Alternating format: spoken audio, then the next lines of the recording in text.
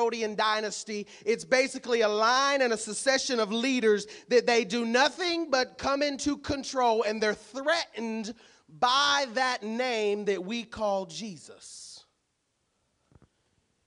He was responsible for killing James, the brother of John, with a sword, and once he got the public reaction, he proceeds to move forward and go a little bit deeper in going after the church. We have to be careful about those who do something for the approval of others. Amen? King Herod goes after the one, and then all of a sudden he sees the public approval. They like that, so he's going to go after another one. He saw that by killing James, it increased his popularity, and so then he moved forward with going after Peter. This was King Herod Agrippa the First. I'm not going to give you a history lesson. I'm just going to tell you who it was. He would have been the grandson of Herod the Great. And Herod the Great's who you find in the beginning of the New Testament. And he's coming and declaring that all babies under the age of 2 males be killed. That's Herod the Great. That's his grandfather. So we have something that he is stepping in line to a generational dynasty.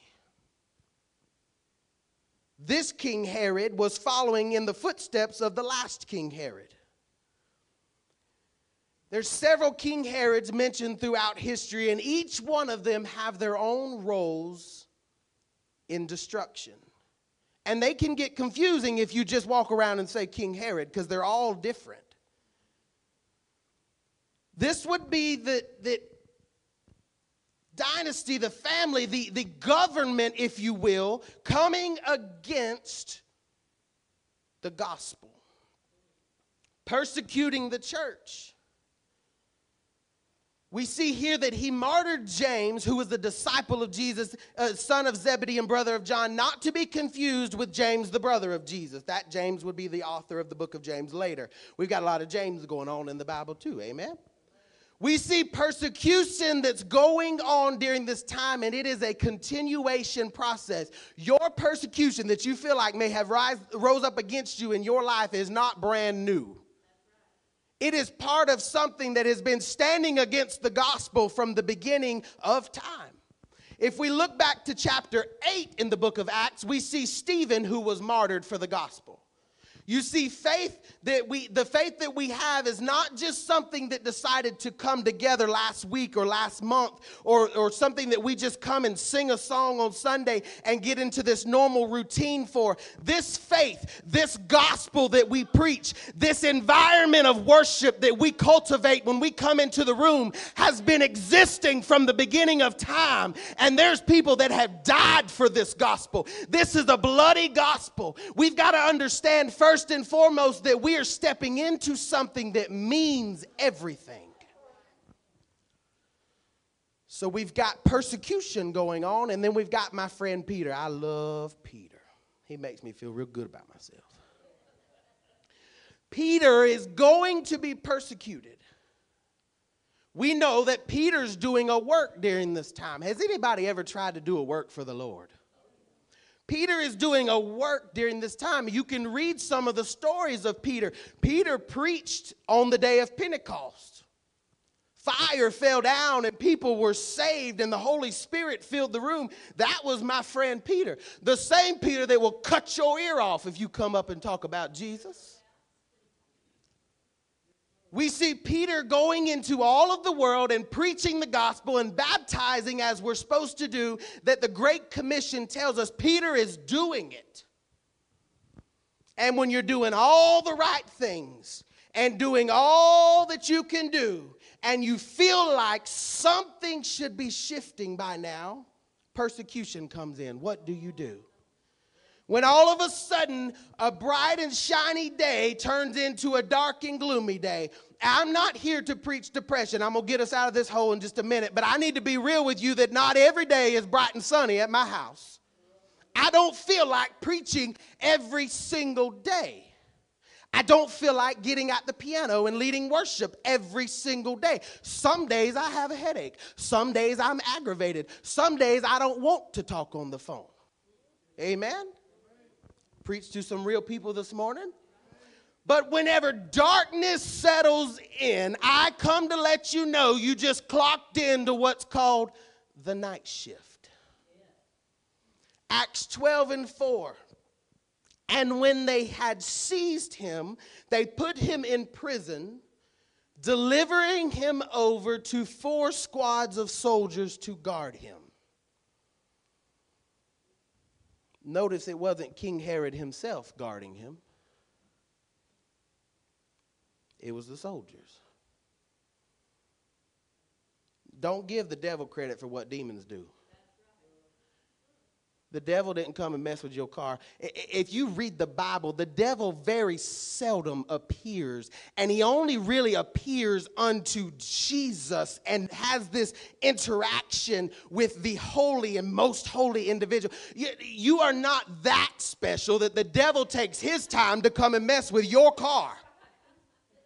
King Herod did not guard Peter himself. He had his soldiers do it. Don't give the devil credit for something he sends his demons to do. We can clearly see that he's successful in going after Peter. He puts him in prison, delivering him over to 4 squads of soldiers. This is significant for my message called the night shift. This would have been equal to 16 soldiers, and what they would have done would be rotate the shift. The use of 4 squads of soldiers was considered a common practice for the Roman government to place guard and leadership and observation over prisons and such. And the reason why would be because the night shift allows you to have supervision of all hours of the day. And that amount, that 4 squads, that 16, that was enough to get you through. You could get you some shift work going and never let the soldiers be off and the prisoners be able to do what they want to do. So I want to talk this morning about the night shift. The very intention of shift work is to ensure that 24 hours of production is done all the time. Has anybody ever worked the night shift? Yeah. We have shift work in things like factories and hospitals and prisons and things that require round-the-clock supervision. Shift work is designed so that someone is always present doing something so production does not stop. The night shift was designed so that while others are getting off, they're clocking in. Some people like the night shift better than the day shift, because the big boss sitting there watching over you on the night shift. It's a little, all your patients in the hospital for the most part are sleeping. You know, the night shift can be calm and collected. Nonetheless, I come this morning to let you know that we have a God who works the night shift. When you feel like darkness is all around you, when you feel like you cannot see the light of day, when you feel like you're surrounded by the enemy and there's nowhere, you got 4 squads of soldiers all around you, you have a God that works the night shift. And if we look back in our story, I don't know if you caught it the first time, we can see that all of this whole entire story takes place at night. Acts 12:6 says, now when King Herod was about to bring him out, meaning he was about to die. He was on his last leg, the last minute. When King Herod was about to bring him out, on that very night, Peter was sleeping between 2 soldiers, bound with 2 chains, and there were guards before the door guarding the prison. Someone say, thank you, God, for working the night shift. Amen. We see here that we're on the edge of King Herod about to kill people. We know King Herod has the ability. He's already killed many. And he's getting to Peter. And Peter is in this prison. And just as King Herod was about to bring him out, I want to feel like the next morning, probably when the day shift was clocking in, 6 a.m. was going to be when they brought Peter out. The very last minute before the enemy would have been victorious, something happens. And on this night shift, Peter is sleeping between two soldiers. I pulled this out for just a moment. This is why I almost called it sleeping with the enemy. Because we have you on your, Peter knows he's about to die. And he's sleeping between two soldiers. And I scratched my head and I said, I've seen this before. I don't have time to preach it like I want to preach it, but if you need to understand that you can have peace in the middle of your prison. You can sleep with chains on. Hallelujah. Peter is asleep. He's locked up and he's tied up and he knows he's about to die and he's sleeping. How can Peter sleep in the midst of turmoil? He learned it from Jesus. Matthew 8:23-24, it says, and when he got into the boat, his disciples followed him, and behold, there arose a great storm, so that the boat was being swamped by the waves, but he was asleep. He learned how to sleep in a storm from Jesus. You need to understand that Jesus did not just come so that we can say Jesus. He came to show you that it is possible to sleep in the prison surrounded by the enemy because you have peace in your household. Hallelujah. In the midst of the storm, Jesus is fast asleep. The disciples are in a great storm and the leader is sleeping. Find rest today in your storm, in your prison. Find rest because God works the night shift. Peter has finally learned, and Peter had a learning problem. I'm a teacher. I can do that. I said Peter got a learning problem. He don't like to learn at the pace of everybody else, and that's fine. We can have patience with that, Peter. Peter, you need to learn to sleep in the storm. Peter, you need to do what Jesus is telling you to do. And we see here that he finally gets it. Jesus is gone. He's already made it to the throne, and he's back in heaven, and Peter's doing the gospel, and he finally learns to sleep in the storm because he saw it done before. He's resting. Matthew 11:28 says, come on to me, all who labor and are heavy laden, and I'll give you rest. So let's look what happens on the night shift. God works on the night shift. You see, we give credit for the day shift. The mountains that we saw move in our life. The healing that we saw happen, the bills that we saw were paid, the checks that did come in the mail, the deliverance that did take place from drugs and alcohol, the things you're able to see that happened on the day shift, but you missed the night shift. God that works on the day shift was still working on the night shift. So what is it about this night shift? It's the times that you did not see God moving. It's the situations when you could not see the light. You could not see the outcome that you were hoping for. What about the time that you could not see his hand? You came to church and you could not feel a shout come on. The nights that you worried yourself sick about circumstances in your life. The nights you prayed yourself to sleep. What about that? The nights you couldn't sleep. The moments in your life when you couldn't see him moving. Now, I know we talk about the night shift. And oftentimes, for good reason, we give the enemy credit for dominion over the night. Darkness and night, and we just automatically associate that, correct? We see scary movies and the boogeyman, they come out at night. There's a lot of people who's scared of the dark. Amen? But it is at the night shift that we find God doing some of his greatest work throughout the Bible. I will remind you that Jesus was born at night. Luke 2, 8 through 11. And in the same region where the shepherds were out in the field watching their flocks by, thank you, an angel of the Lord, oh God, we got another angel coming out at night.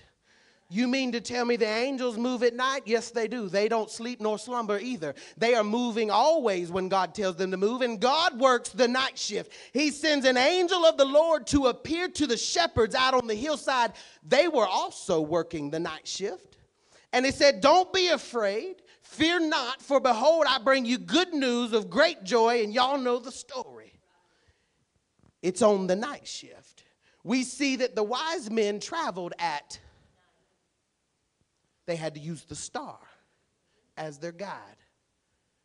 Now, I believe this star you could see during the day. I do believe that. And I believe they did the best they could to travel as much as they could during the day. But I also believe they had common sense. And if you are not in the arid region of this area, you wouldn't know that the air condition comes on at nighttime over there. So they probably traveled at night where their camels would have air condition. Amen? They could also see the star a little bit better at night. Then I jump over to another story, and I'm going to bounce around a little bit on the night shift. I see Paul and Silas. We know this story, Paul and Silas. I like Paul too. Paul and Silas, they find themselves locked up in a Roman jail. You see, the enemy wants you locked up. They lock Paul and Silas up, and they lock them up because they had commanded an evil spirit to come out of a young girl. They locked them up for that. They were doing the work of the gospel, and they locked them up for it. And Paul and Silas find themselves sitting in the dark, cold jail of prison. And I promise you, they didn't just start praying at night. I feel as though they prayed all day and night.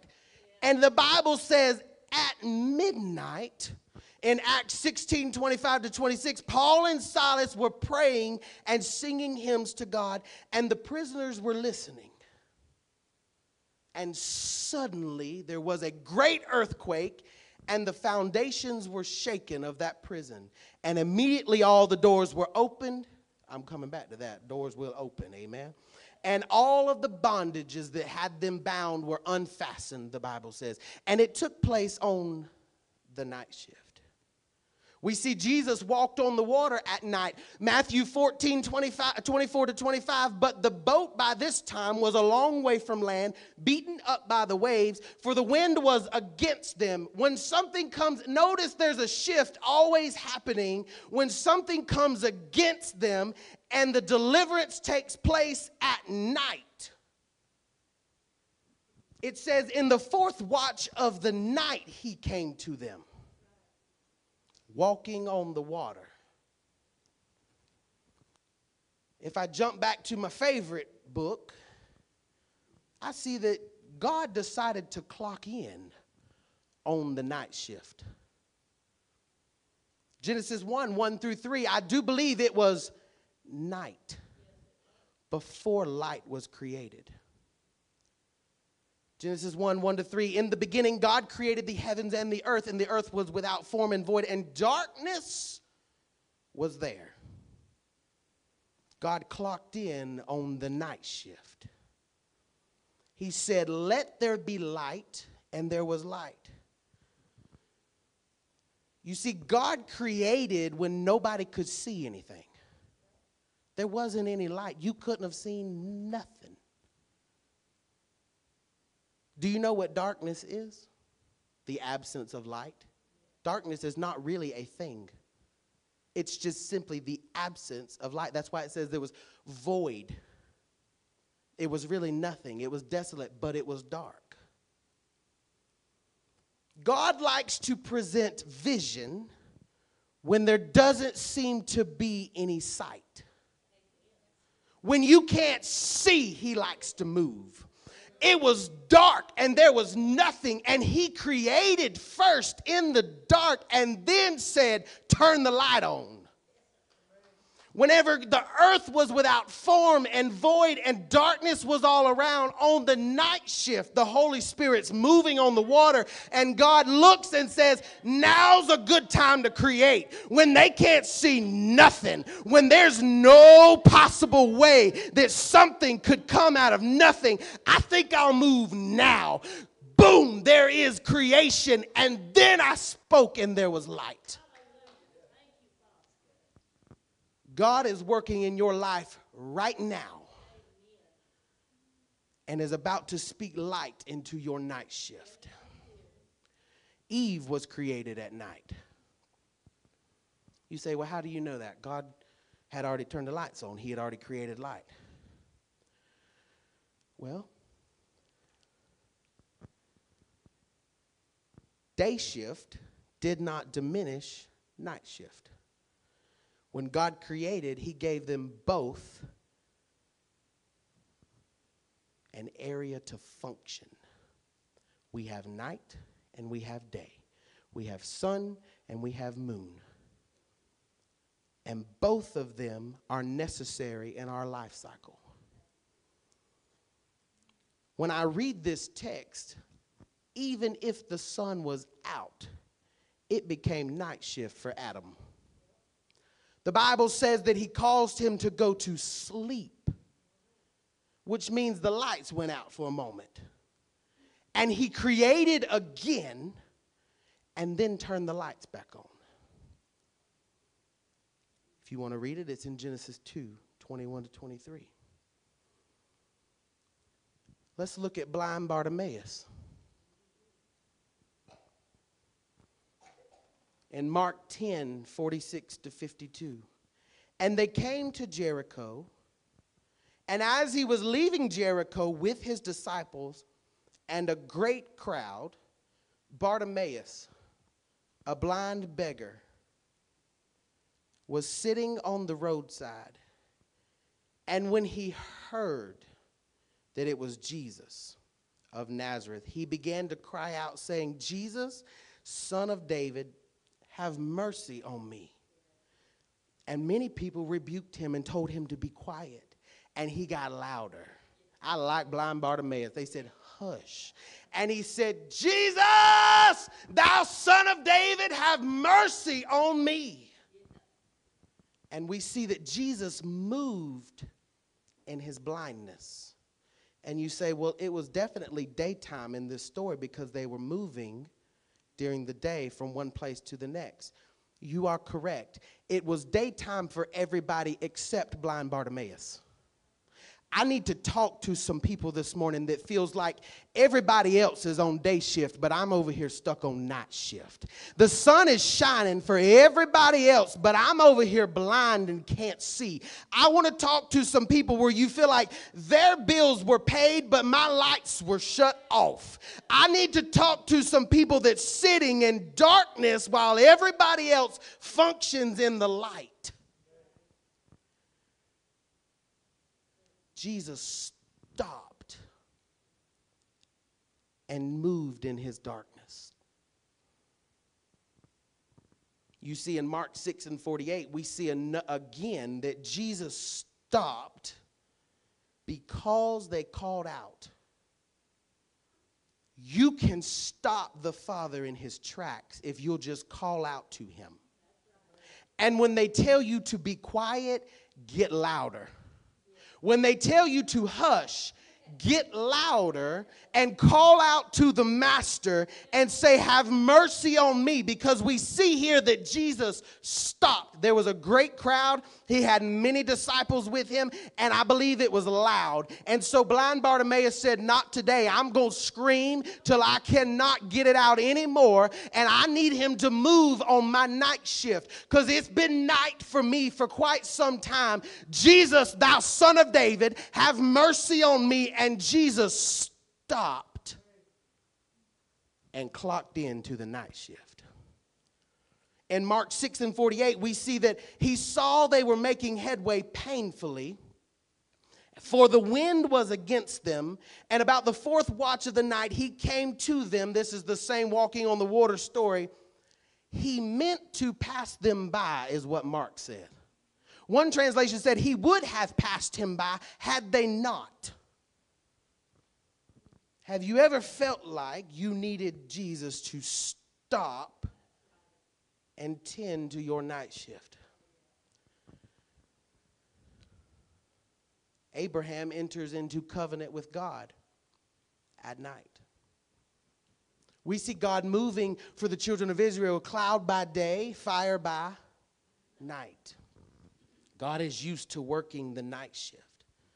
So you may feel like you've been walking in darkness for quite some time, but I want to serve notice that God works whenever everything else looks impossible. So when we go back to our story and we see Acts 12, verses 6 through 9, Peter is asleep and he's bound by chains and he's in between two soldiers. And this, I like this part. And behold, an angel of the Lord stood next to him, and a light shone in his cell. You cannot have light if you do not have darkness. For it is darkness that gives you the calculation to measure light. That's why God clocked in first to the night shift, so you could see just how powerful he was. He shines his light into this cell. He struck Peter on the side, knocked him clean in the head, said, "Get up quickly."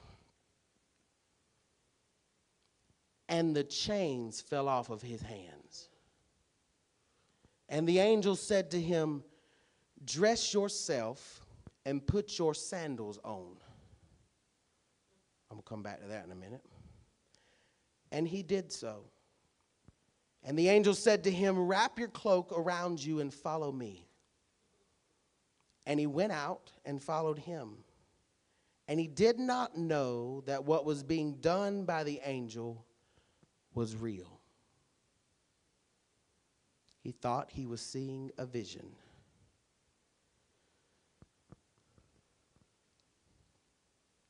We have Peter. He's bound up by chains. He's sleeping peacefully, and an angel knocks him in the head and says, "Get up quickly. Move now. Don't think about it. Just move." There's obedience that has to take place if you want chains to fall off. You see, Pastor preached not long ago that when you want a seed to grow, and when it's planted, you have to put it in the ground so that it can begin working on the night shift. What is a seed's goal? To simply get to the day shift, amen? But you got to go through the night shift before you can get to the day shift. When God steps on the scene in your life, you need to be ready to move. You can't sit there anymore, Peter. The angel of the Lord has stood before you, knocked you in the head, told you to get up and said, "Get dressed and move quickly." The chains fell off that were bound to him. I came to let somebody know that chains are going to fall off, amen. Chains can fall off today. Amen. I want to speak to some chains and tell you to get up quickly and let them get off of you and stay there in the prison, because you got to go somewhere. You've got to be ready to move when God steps into your prison. You can't stay there because you were asleep and it was good and restful and you weren't in any turmoil in that moment. You've got to move when the angel says move. The chains are coming off. He tells him to get dressed and put his sandals on. Sometimes deliverance requires something of you. He didn't get him dressed. He didn't put his shoes on for him. We have got to get to the place that we understand in our life, God is God, not our babysitter. He does not change diapers, and he does not do the things that people should do for us. He says move, and you move. You see, You can't expect God to come in and just simply snatch you out without some sort of obedience and effort on your part. You see, Peter knew what he was getting himself into when he was preaching anyways. He already knew Stephen had died. He knew James had died, and he's still preaching. So according to the law, he ends himself up in prison. Amen? But he still got peace. And in his restful mind, he knew that God was going to move. And he tells him, get up. And here's the catch. He did not know that what was happening to him was actually real. You better get ready. Because when God moves in your life, you're not going to know that it's actually real. You're going to be standing there wondering, God, did you really do this? God, I'm not so sure. I was just asleep, and then all of a sudden you've got me walking out of my prison that I thought I was going to die in, and now you are moving and I'm standing in the streets. Because when God moves, it will blow your mind.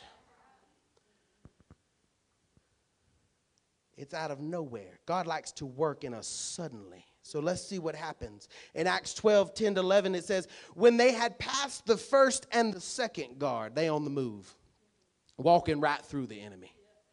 They came to the iron gate leading to the city, and it opened for them on its own accord. And they went out and went along one street. And immediately the angel left him. And when Peter came to himself, underline it, highlight it, and circle it. It's there again. When he came to, he said, now I am sure that the Lord has sent his angel and rescued me from the hand of Herod and from all the Jewish people who were expecting. Notice that they walked right through what was meant to guard them. When God comes in, whatever has you bound has to be loosed, and you will walk right through that thing that's standing in your way. They go walking right through what was meant to hold them back. The enemy was there on guard, but God was walking him right through that thing that existed that was going to keep him bound. He walked right through it, and it was all taking place on the night shift. The soldiers were working the night shift, and God was also working the night shift. Peter's walking right through things because someone is working on the night shift. The gate opened for them. Nobody had to push it open. Nobody had to unlock it. Nobody had to knock it down or cut it open. You don't have to push doors down in your life. You can just simply let God walk you up to it, and it will open on its own. On its own accord, it opened. And before they knew it, he's standing in freedom.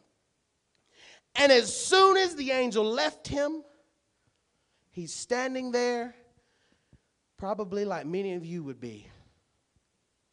Where did you go? You brought me here, but now what do I do? Have you ever been in the place of now what do I do? What do I do now? Don't expect everything to be done for you. When deliverance takes place, what you do with your deliverance is up to you. Peter could have went back over to the prison and said, I don't know what just happened, but I just come out from in there. And before you knock it, many of us have done it. You will go right back into the thing that you laid down at the altar. The angel did his assignment, and now it's up to Peter. Peter's standing there, and all of a sudden he comes to himself. Sidebar, you can't come to yourself until you know yourself.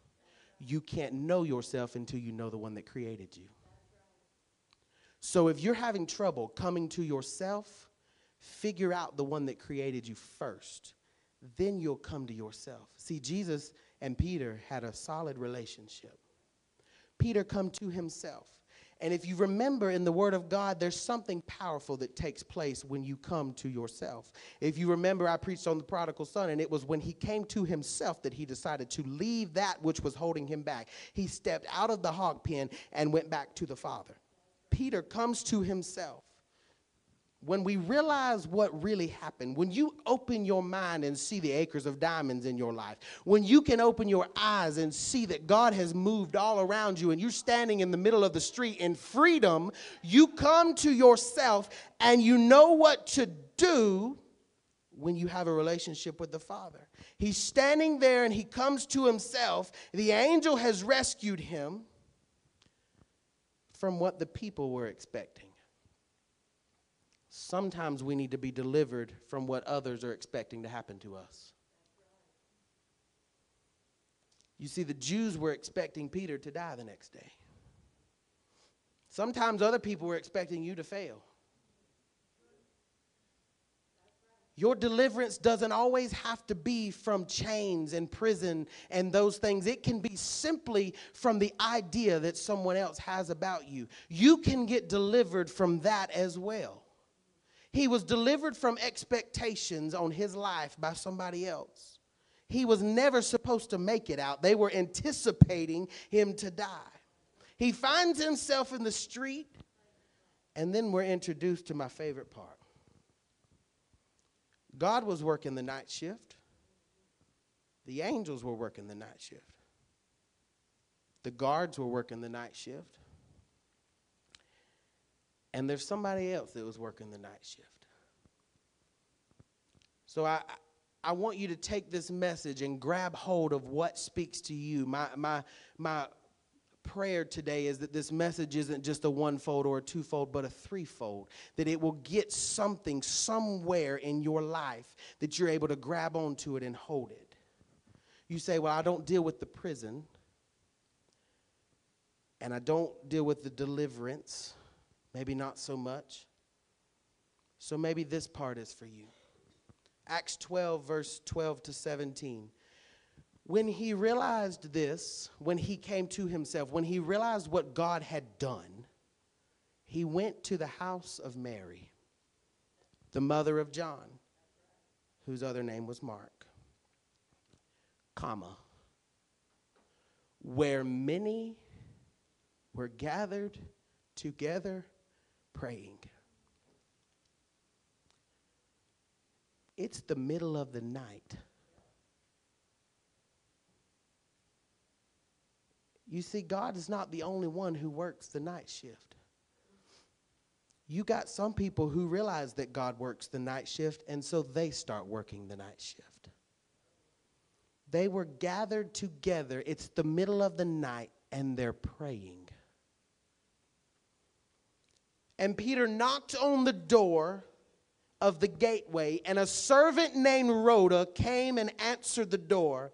Recognizing Peter's voice, in her joy, she did not even open the gate and ran back and reported to everyone that Peter had made it out of prison.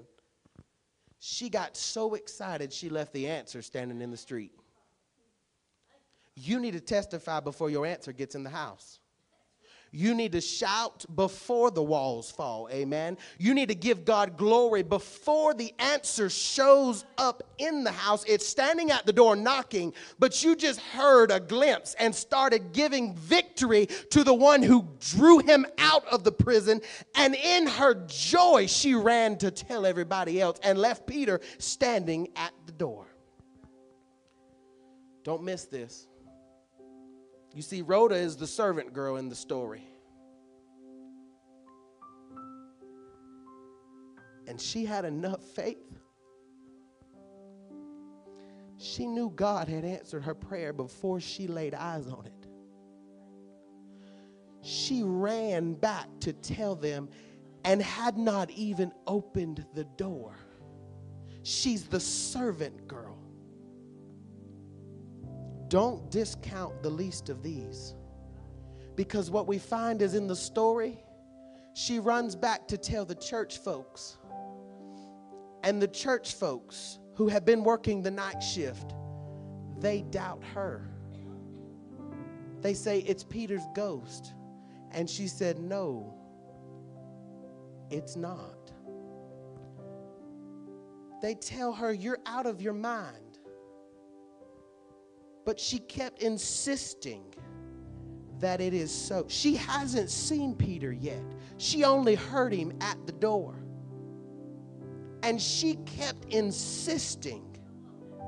The answer is at the door. Do not discount what I'm telling you. I may be the least of these. I may be the only servant in this house, but the answer is at the door. And Peter continued knocking. So rather you're in the house or you're standing at the door, you have a role in this story. You keep knocking and you keep insisting. And when they opened it, they saw it and they were amazed. What God does on the night shift will blow your mind. It will wreck your entire understanding of Him if you will let it. You cannot be expecting God to move only during the day, or only on your circumstances, or only when you feel like it should happen.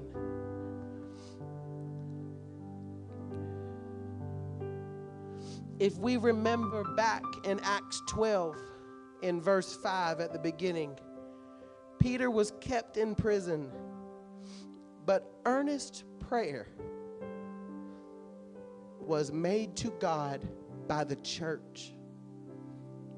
I am asking our church to clock in to the night shift. Earnest prayer is what moved the hand of God in the middle of the night. It is the earnest prayer of the people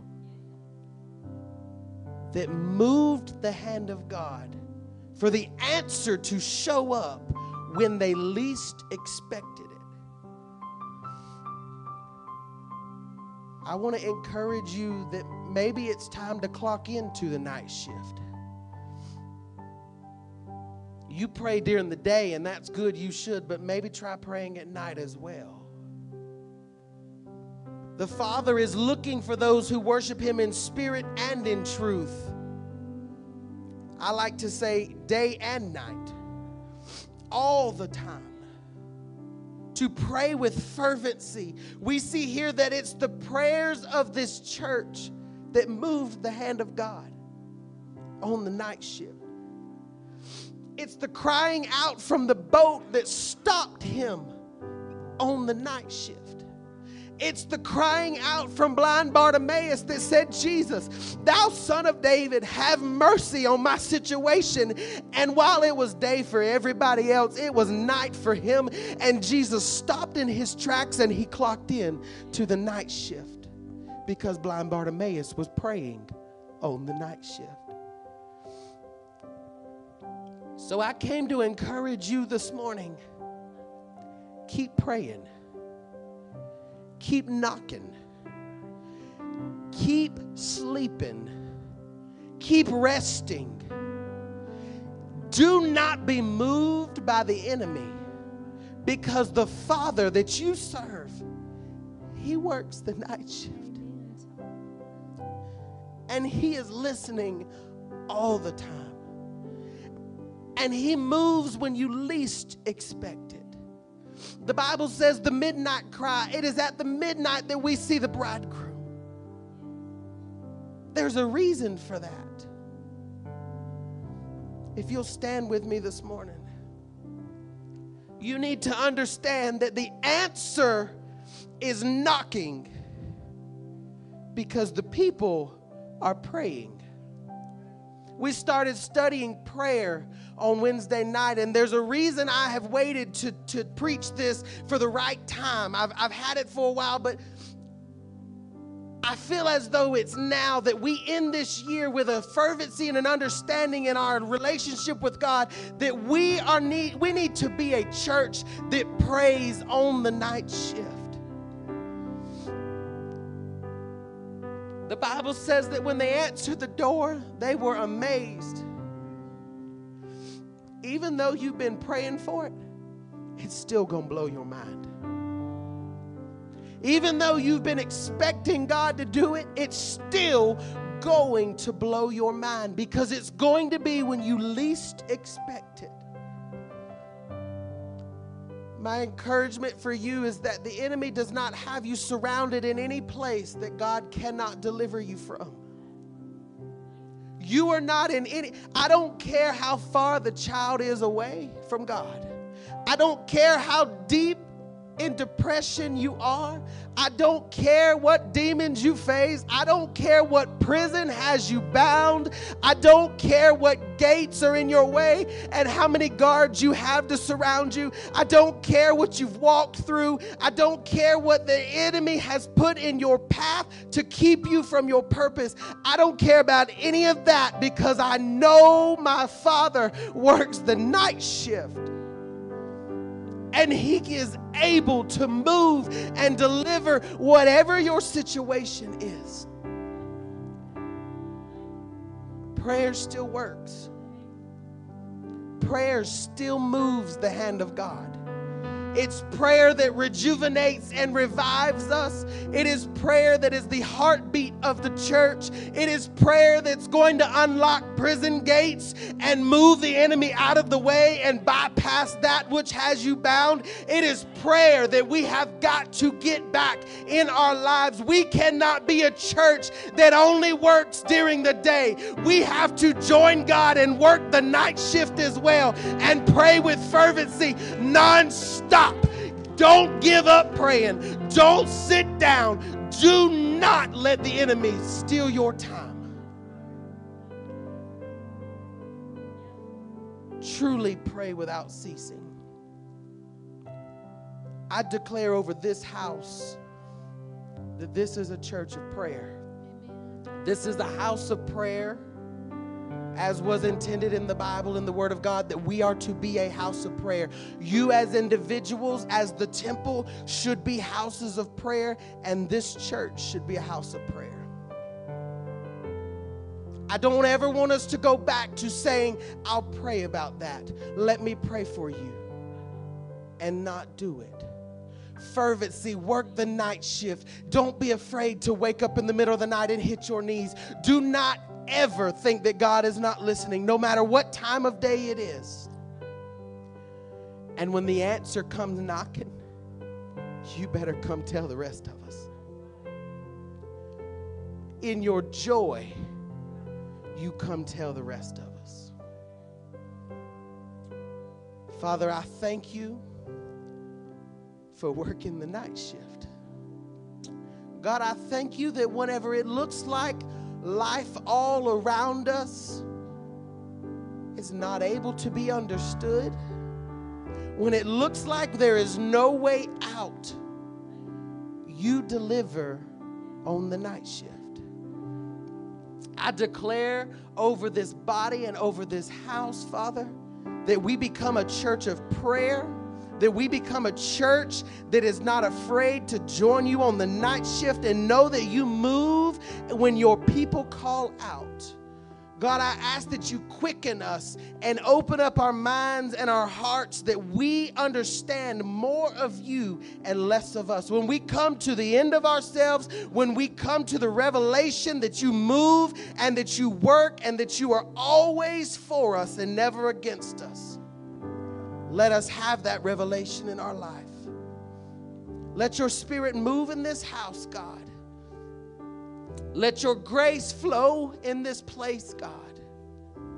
Let your Holy Spirit move in each one of the lives, God. When they're sitting there and they don't know where to go and they don't know what to do, I ask that you send the angels to quicken them and to have them moved into deliverance and freedom. And that with that deliverance, God, we move into a place of absolute joy. I thank you for all that you do in your Holy Spirit. I thank you for the opportunity to worship in this place, God. Thank you, Jesus. In And everybody said, amen. Just take a moment and worship him.